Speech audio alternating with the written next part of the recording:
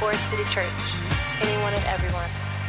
I'm really excited about today because over the next few weeks, we're going to take a little turn. We're going to stay in Acts, but what we've asked all of the teachers that are teaching over the next 4 weeks is to sort of pull a really important faith lesson about how do we walk all this out in our lives.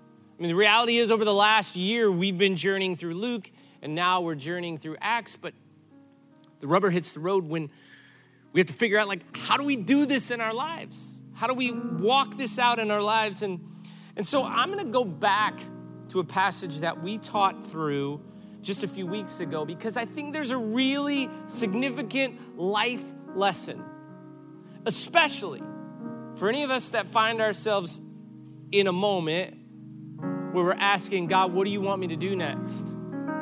What am I supposed to do with this one and only life you've given me? How do I walk that out? And it's 2 chapters back from where we've been. It's found in Acts chapter 12. If you have your Bibles, you can open it up. But if not, it's going to come on the side screens. And you remember, this was taught just a few weeks ago, but dive in with me. It says this, after arresting him, this is Peter, he put him in prison, handed him over to be guarded by 4 squads of 4 soldiers each. Herod intended to bring him out for public trial after the Passover. So Peter was kept in prison. But the church was earnestly praying to God for him. Folks, this is why we pray every single week, because our prayers matter. It matters. And the Bible tells us this about Peter. The night before Herod was to bring him to trial, Peter was sleeping. I was thinking about that. Peter was sleeping. Now, if you look at this on the surface, is this at all your story? For real, think about it. Here's Peter, who had a pretty good gig going for him. He was a fisherman.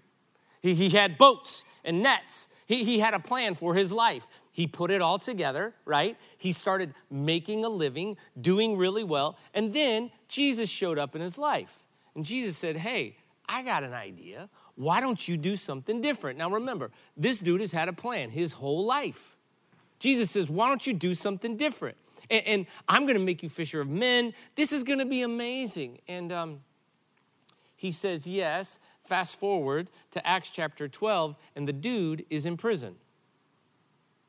Anybody else feel like you started following Jesus and everything started to come undone? Anybody? Anybody ever start following Jesus and you wonder, why is it that everything seems to be coming undone? Now, if you don't know how this story ends and you're in Peter's shoes, if I'm in Peter's shoes, I can promise you the night before my trial, when everything seems to have gone to heck in a handbasket, I'm not sleeping. How many of you sleep that well anyway, right?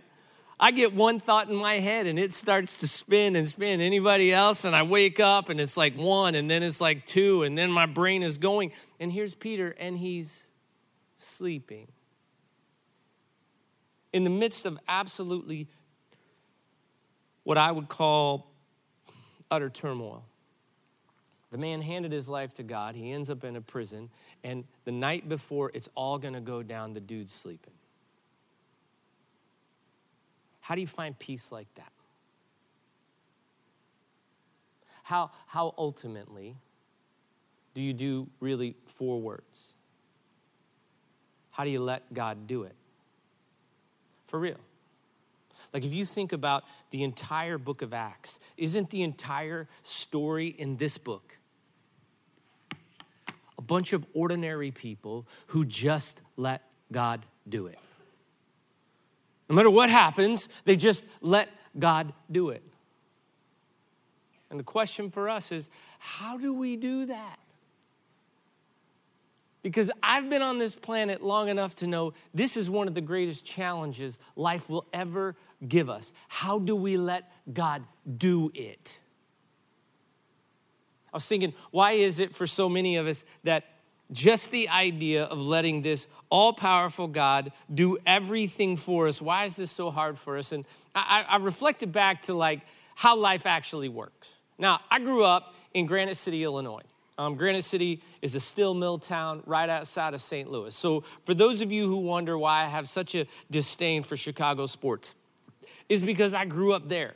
And that's what they trained us to do, right? They just trained us to hate the Cubs and not like the Bears. And I'm trying to get reformed. I'm working. But I grew up like in the 80s when the St. Louis Cardinals were really good. And my dad, he took me to 3 World Series in 1982, in 1985, in 1987. Like these were formative years in my life. And I remember thinking back to those days, like when I was, I don't know, right around 3rd or 4th grade. You remember 3rd or 4th grade? You remember how awesome 3rd and 4th grade was? Didn't it feel like anything was possible when you were in 3rd and 4th grade? I mean, I really thought anything was possible. I was a huge St. Louis Cardinal fan, and every time I went to school and a teacher would say, "What are you going to be when you grew up?" I was certain that I was going to be a St. Louis Cardinal. I was certain. I mean, it didn't matter that I wasn't really that good at baseball, right? It's like, as a kid, you just have these thoughts about yourself, like, I could do that. Like, if you paint something, you're an artist. If you go to music class, you're a musician. If you happen to play baseball once, you're going to be a St. Louis Cardinal. There's something so wonderful about being a kid, and it's almost like when you hear Jesus talk about John 10:10, right, when he said that there's a thief that comes to steal a bunch of stuff from us, but I came to give you abundant life. It's like kids sort of feel that, right? When you're in 3rd and 4th grade, you go, of course. Yeah, man, life is going to be good. And then you get to junior high. And you start to realize, oh, life actually has disappointments. You get to high school and college, and you start to realize that after that devastating breakup or the crushing job loss or abandonment or whatever that is, that life isn't as dreamy as you thought when you were in 3rd and 4th grade, huh? I mean, we begin to become realist as we get older. That's what we call it. Where we look at life and we go, well, yeah, there's just things that I used to think were possible when I was a kid, but now I know are just impossible. Those things just don't happen.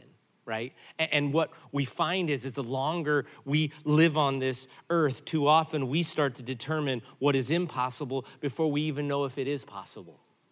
This becomes our disposition in life, and we begin to drift from this whole concept that God can even do anything. He can't do it, not for real.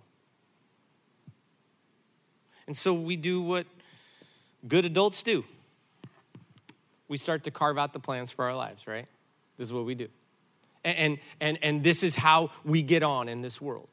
We make some plans. Now listen, any planners in this place? How many planners do we have in the house? People who just love to make plans. How many? Some of us? Some of you others, it's like you haven't made a plan in your life. But the truth is, if you are in here, you all have been living by a plan. There is no random. When you go to school, there is a very specific plan you have to walk through. You can't just show up.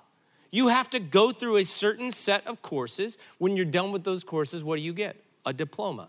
Everybody gets it. It's the same thing. And then you take that diploma and what? You go somewhere else. Maybe you go to a trade school. Maybe you get a job. Maybe you go to college. Either way, you begin to put a plan in place. You can't just be a St. Louis Cardinal. You got to go get a real job and do a real thing. And so we put these plans into place, and we start to carve out what we think our life is going to look like. Now, I just want to warn you, especially those of you that are been coming around here, if you expect that following Jesus means that none of your plans will be interrupted, I'm sorry to tell you, that is not how it works. In fact, do not read that book. Because that book right there is littered with stories of perfectly good people who had perfectly good plans for their lives, trying to get on with it, who God is always interrupting them. I mean, seriously. It's like Noah goes, wait a minute, you said what about a boat? Right? Moses is just kind of carrying on in the desert, and he's like, wait, you mean I have to go back and rescue my people? Esther's like, wait, you mean I've got to stop a genocide? Mary is like, what do you mean I'm pregnant? This is the story of our faith where God is consistently taking all these people who created these good plans for their life, and he's consistently interrupting them. There's not a single story in the Bible that starts with, and then somebody had a really good plan, right? This is what God seems to do.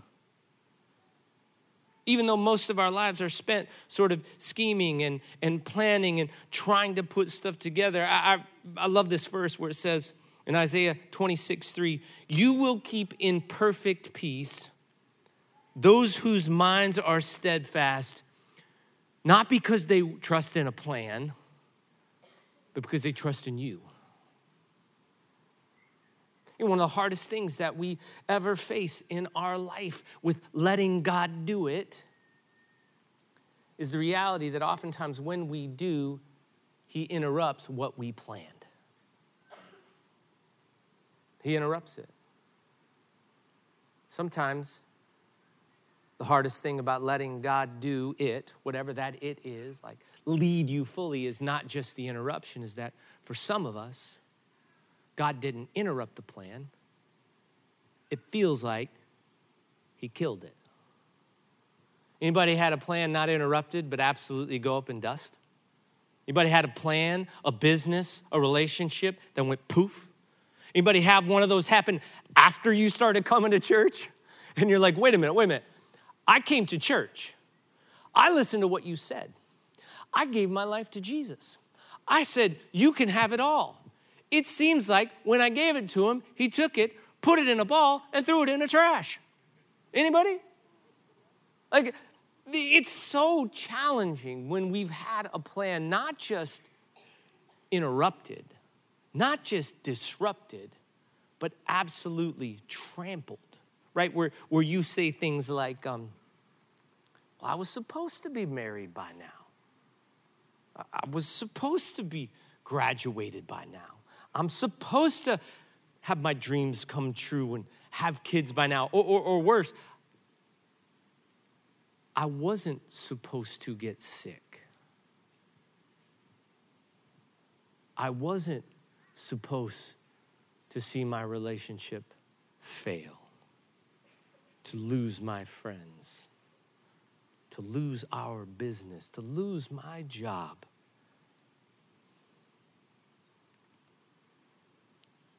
The great challenge in our faith is when there's a death of a dream. When you've made a plan for your life where you've had something that you believed was going to be your path to purpose, and all of a sudden you begin to release it to God and it goes away, it is the greatest challenge of our faith.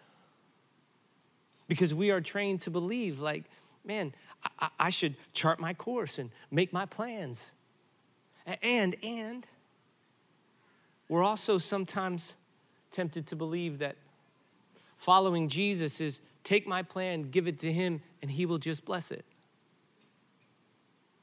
And if he doesn't bless it, he must not be with me. See, when you hear Lauren talk about that gap in faith, the reality is that if you're a human being and you've had disappointment, you've questioned God. You have. I have. When you've had disappointment happen in your life, a trauma that came your way, a dream get interrupted, a dream get exploded, let me tell you something. It is pretty natural to go, God, where are you? And the trauma from that makes it tough for us to trust him with other things, right? I know what the Apostle Paul says in Romans. In Romans 8:28, it says this, and we know that in all things God works for good in those who love him, who have been called according to his purpose. But sometimes when we see our purposes get interrupted or wasted or thrown away, we question his purpose. Not understanding that those two things may not be the same. You know, I've thought a lot about why is it that I don't let him do it? And the truth is, it isn't just the interruptions. Those are real. It's not just the disappointments. Those are real. The truth is that if I get real with you for a minute, sometimes what I don't like about God's plan is that it doesn't have me at the center of it. See, the truth is when you make plans for who? Mostly for you. And even when you make plans for that person who's connected to you, a lot of times it's what can serve you. Come on, you know you do it. We all do it. We make plans for us. I'm not making plans for anybody else. Maybe my kids, sort of, but really just me. I'm making plans for my dreams, where I'm going, where I'm headed. You notice like the letter that's in the middle of my plans is I. It's me. I do this, and so do you. And it's one of the biggest challenges we face when we let God do it, because when you begin to realize what God's up to, you start to understand that while it's true in Ephesians 2:10 that you are God's masterpiece, you are. He created you anew. He loves you. He thinks you're amazing. We're tempted to leave the verse right there and be like, yeah, man, I'm great. I'm a masterpiece. He's going to put me up on a gallery wall. I'm going to make lots of money. People are going to think I'm great. See, the second part of the verse says, he created you anew in Jesus Christ so that we can do the good things that he planned a long time ago. That he planned. The hardest part of letting God do it is sometimes it appears that I'm not at the center of the plan that God has. He's interrupting plans, he's disrupting plans, he's ending plans, and then the plans he is creating, I'm not even the center of the attention. And that's hard. Listen to Rick Warren. He says this in his book, The Purpose-Driven Life. I love this quote. He said, you know, the purpose of your life is far greater than your own personal fulfillment, your peace of mind, or even your happiness. It's far greater than your family, your career, or even your wildest dreams and ambitions. If you want to know why you were placed on this planet, you must begin with God. You were born by his purpose, for his purpose. We live in this world that is consistently, especially here in the United States, in the Western world, talking about us and me, my dreams. And what we're tempted to do as followers of Jesus is actually conform to how everyone else maps out their life. We're just trying to throw God as a cherry on top. It's like, let me make the sundae. God, you put the cherry on top. And God's going, I'm not even in the sundae business. I'm trying to cook up something totally different with your life. And you're like, I don't like that. I like sundaes. Please be the cherry. And see, this is why the Apostle Paul says in Romans 12:2, don't be conformed to this world. Be transformed by the renewing of your mind. In other words, think different. When God gets a hold of your life, of course it's going to be different than what you thought it was going to be. Of course it's going to be different than what you thought it would be. But we're so tempted because we have been trained to think like the rest of the world when it comes to our lives and how we achieve purpose. This is why the Apostle Paul says this in Ephesians, having the eyes of your hearts enlightened, that you may know what is the hope to which he has called you. In other words, it's not these little plans that so much of my life has been preoccupied with. It's so much bigger and so much grand and so much different, and I may not be the center of it. It's the reason why I think it is so difficult for us to let God do it. Because the truth is that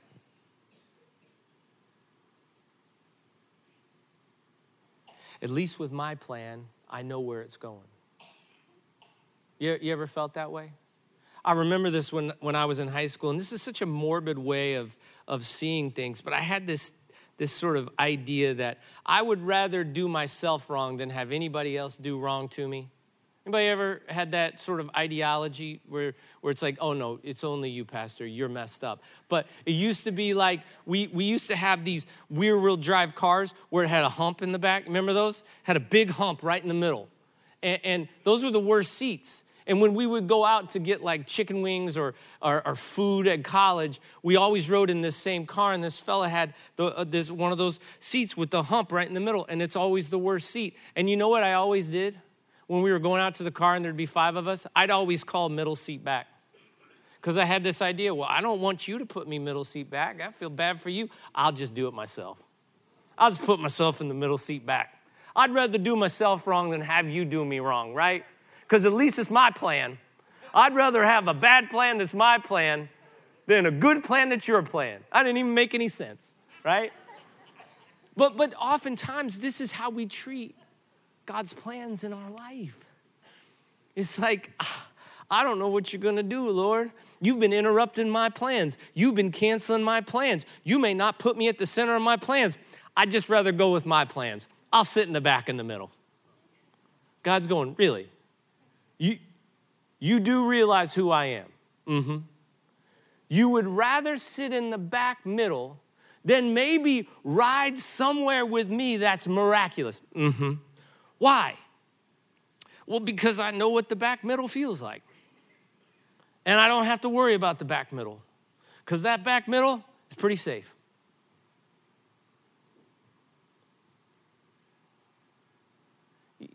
You understand that God wants to do something with you. But the question is, will you let him do it? Will it be scary? Absolutely. Reality is that I believe this to be true. If you're in this room, Proverbs 16:9 says, in their hearts, human plan, they plan their course. You make your plans, you have your ideas, but it is the Lord that establishes your steps. Your steps have been ordered by God. They have. Your steps, righteous man, righteous woman, they have been ordered by God. That means that there is nothing that just happens. He ordered your time in the lion's den. But that also means he will order your time when you cross the Red Sea. It means he ordered your time threshing wheat or in the fiery furnace. But that also means that he has ordered your time feasting at the banquet table of your enemy. This is what he does. This is a God who is in heaven, who is in control. It's not about your skill or your talent or luck. It is all about God's plan and his will and his perfect timing in your life. And does that mean trust? You betcha it does. Does it mean release? Oh, it does. But it also means you will go places you would otherwise not be able to go. You know, I've learned 3 things quickly as we close. And band, you can come out. Let me tell you something about what I've learned about letting go. Like if you choose to say, okay, I'm gonna put my plans on the back burner and I'm gonna let him do it. Here's 3 things you'll know. You'll know you're beginning to follow him. How do I know? Number 1, when you let God do it, number 1, I will tell you, you'll see relationships in your life change. Count on it. The moment you truly start to let God do stuff in your life, do not be surprised if the people who got you here are not the people that go with you there. It's one of the most painful truths about a quest for your calling. That not everybody is going to go with you as you go try to figure out what it is that God has for you, as you let him lead. It is one of the great challenges, but it is also one of the great signs that you're following God. your relationships will change. Some of the people that you've been riding with for a long time, they're not gonna ride with you when you're like, I'm gonna let God begin to lead me for real. I'm gonna let him do it. But I promise you this, he will align people with you that will help you pursue what it is that God has for you. He will do that. And even if you don't feel it now, better off to be alone with God than without him and with many. Second thing, when you let God do it, the pain that you experience will always serve a greater purpose. Look, Jesus says what? In this life, we will have trouble. Following God, not following God, you have trouble. Here's what I know about letting God do it. All the pain, the trouble, the stuff that we experience, God uses it. Look, I think sometimes we get it a little bit messed up where we believe if I come to Jesus, I'm not gonna have any trouble. It's not gonna be rough. Oh, no. That's not true at all. In fact, you might be like Peter. You come to Jesus and all he gets is trouble. Think about it. He was just floating around on a boat. That was pretty nice, catching fish. Since then, that dude's life's been a mess. He ended up in a prison. But guess what? Fellow was sleeping just fine, right?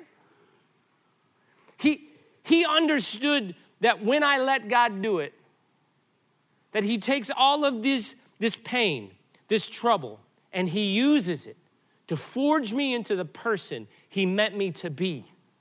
He will use this pain. He will use this turmoil. I love what the Apostle Paul says. Remember, he writes this from a prison cell too. In Philippians 1:6, when he says, there has never been the slightest doubt in my mind that the God who started this great work in you and in me, subquote, he's gonna keep it going. He's gonna bring it to a flourishing finish. He's in prison. He said, oh, no. He'll use this prison time. He's gonna forge me into who he wants me to be. He wastes nothing. When you let God do it, listen, you may have some pain and you might have some stuff that come your way, but I can promise you this, when you let him do it, he uses it to shape you into the person he meant you to be for this journey. When you let God do it, your relationships might change. When you let God do it, he'll use the pain that comes in life, the storms, but this is the last piece. When you let God do it, you will find inner peace just like Peter. If you've been struggling sleeping because you can't figure out your life, your plan, if you wake up and you're tossing and turning, here's what I can promise you. The God that rested Peter and the God that rested Paul is the same God today that will rest you. When you let him do it, you will find a peace that passes understanding. In spite of all of it, people will look at you and go, I don't even understand. But that dude sleeps. That lady sleeps. I love what the Apostle Paul says in just a few verses later. He's almost like, hey, I'm going to continue to remind myself this reality of what happens when I let God do it. Because here's the truth about any time that you give yourself to God's plan, you will have second thoughts. You'll leave here today. You'll be like, I heard him. I'm in. He can have it all. And then I'll tell you Tuesday something's going to happen. You're like, I don't know. Then you find yourself in prison, metaphorically, hopefully. And you're like, I really don't know now. Look, the reality is you will have to reinforce this reality. He's got you. You can't see how it's all working. Just let him do what he's going to do. Stay with it. Just stay with it. Here's what the Apostle Paul says. He says, brothers and sisters, I do not consider myself yet to have taken hold of it. He doesn't got it all. He still isn't there. But this one thing I do, I'm going to forget what is behind me. I'm going to stray toward what is ahead. I'm going to press on toward the goal to win the prize for which God has called me heavenward in Jesus Christ. I'm going to keep going. I'm going to keep going. Listen. You are a child of God. 1 John 3:1 says, see what great love that the Father has lavished on us, that we should be called children of his. That's who you are. This great God loves you. He created you. In Ephesians 2:4, this God being rich in mercy, because of that great love with which he loved us, even when we were dead to our trespasses. In other words, he knows where you came from. You think you're hiding it. He knows. He still loved you. This great God, no matter where you've come from, how many goofy, messed up plans you've had, he loves you. And the question is, will you love him back? And just let him do it. Just let the God of the universe on your behalf do it. Just let him do it. You know, it's as simple as a posture change. Most of us live our lives with our lives like this. Hands on the wheel, holding on for dear life.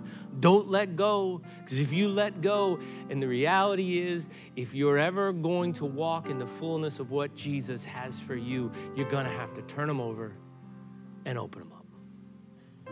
And this is the most scary posture, especially for those of us who got plans.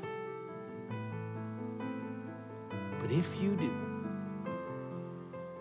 you will experience life like you've never imagined. Will it be perfect? No. Will it be like your plan says it will be? Of course not. It will be different, but it will be in him, and it will be exactly who you were made to be. Will you stand with me? We're going to close in worship. Just one quick song. And you know, this is reality where these moments, they come to us, and it's not like it's a one-time deal where we just sort of relinquish control of our lives and let God do it. It's a consistent, constant.